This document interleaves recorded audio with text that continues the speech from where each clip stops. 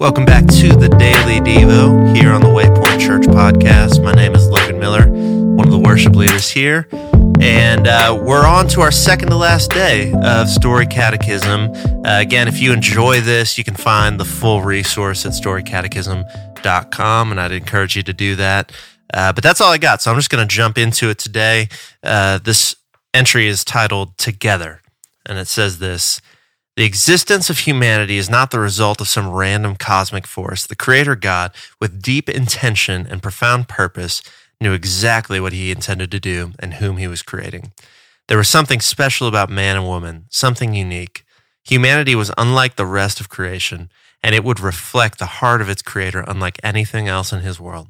Full of purpose and intention, he designed humans for a specific invitation. After the design was complete, God saw fit to bless them. After bestowing them with uniqueness and blessing them, in one transference of responsibility and authority, the Creator invited his creation to join him in creating. As co-creators and co-conspirators, the man and the woman received instructions to steward God's creation and to cultivate this new relationship.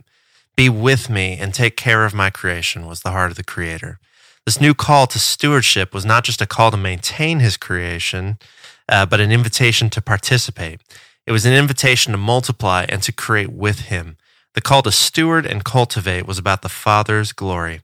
Through no means of their own and with no way to earn the invitation, the man and the woman received the gift of participation. Fashioned with deep meaning, gifted with great purpose, the man and the woman joined the Creator God in his work. This is the foundational principle in understanding stewardship. Everything belongs to God. In humanity's original design and intent, God creates co-creators to be with him and join him in creating. Thus, the ability to work is a gift and a sacred practice. Work is an opportunity to worship as we join God in the everyday invitation to represent him. However menial or mundane the task, the ability to work is always a gift. The responsibility, then, is to steward that gift well. To steward is to administer or manage on behalf of someone else. The Creator God gives Adam and Eve a sense of ownership, a call to partner, a piece of dominion. The man and the woman are to cultivate the relationship between themselves and his creation, all as a response of their union with God. Everything you see is mine. As my ambassadors and co-creators, take care of my creation and enjoy it. The original intent to bless in order to give the blessing away still rings true today. Created for more, invited to participate with God on his mission, we experience his constant pursuit and consistent provision. Steward your blessing. Take responsibility for the unique gift given to you. Show the world who I am and what I look like. Represent and reveal. Join me, says God. We find something destructive happens to the human soul when the blessing ends with us. We were never created to hoard our blessing. Our hearts just weren't built that way. From the beginning of the story, we discover that Creator God was pleased and satisfied with his creation. His refrain, it is good. But this chorus changed a bit after Adam. Created from the likeness and the fullness of God, Adam was given invitation and authority. Adam was to cultivate and contribute to creation.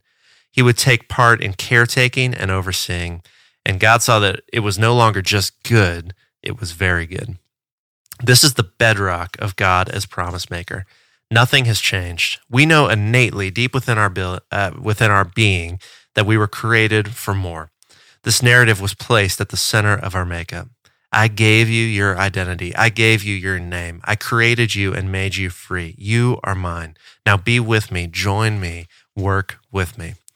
So often we are convinced that the more our hearts long for is a tangible thing. Maybe an accomplishment, an accolade, perhaps a relationship or an experience. The problem we experience with all of those things is that they are temporary. They're things. They fade away with every passing minute like dandelions in late spring. What our children need is not another carrot dangled in front of them promising happiness and delight. What our family needs is much more primal and much deeper. We long to know who we are and why we were made.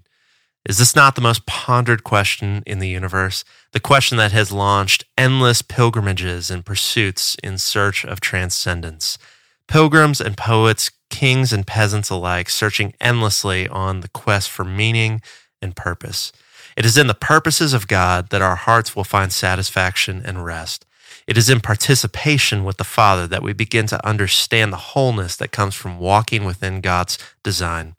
We are a people who are designed to live from our identity, not for it. Whether a doctor, plumber, or teacher, we teach our children the sacredness in all of our activities comes from whether or not we are participating with God. We tend to participate either for Him or apart from Him, but our satisfaction will only come when we participate with Him.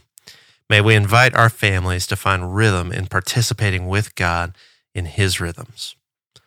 There it is. That is our entry on Together. And we will be back tomorrow closing out this little journey through Story Catechism with an entry on perfection. So we'll see you then.